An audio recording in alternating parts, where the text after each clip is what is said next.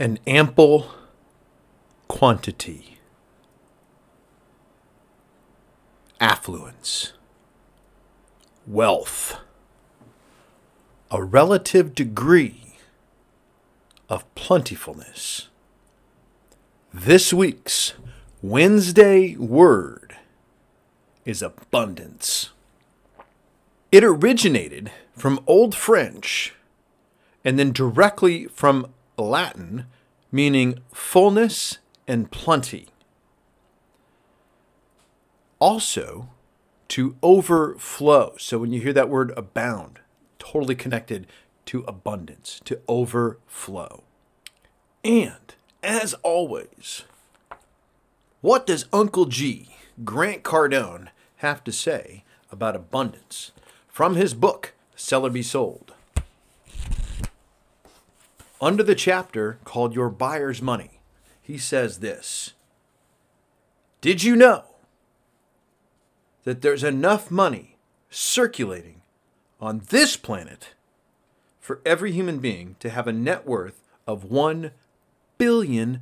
$1 billion. No, we are not doing a Dr. Evil impression, as tempting as it may be. But $1 billion. Are you getting your share, Grant asks. Are you getting your share? If you're not, it's because you're thinking in terms of hard work and limits, not, today's word, abundance. So here's what I want to do. What beliefs do you have about abundance in your life right now, good or bad? Take a moment, pause this if you need to, and then answer that question. What beliefs do you have right now about abundance in your life? Good beliefs and bad. Make a list. Literally, list them out. Maybe do the old Ben Franklin close on yourself. 2 columns. Good beliefs about abundance in your life. Bad beliefs about abundance in your life. Make the list. Write them all out, okay? Then, look at them. Look at them hard. Here's the question. How are those beliefs serving you right now? Good or bad? Now, take the good beliefs and how can you make them even stronger? Muy fuerte. More stronger. Stronger. How can you make the good beliefs about abundance in your life even stronger?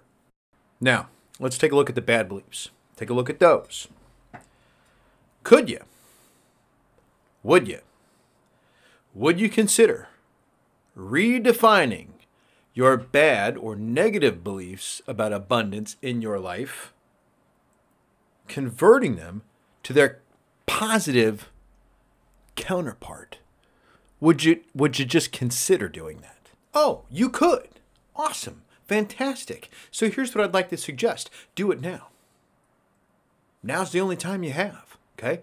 When are you, if not now, when are you going to replace these limiting beliefs? So here's what we're going to do.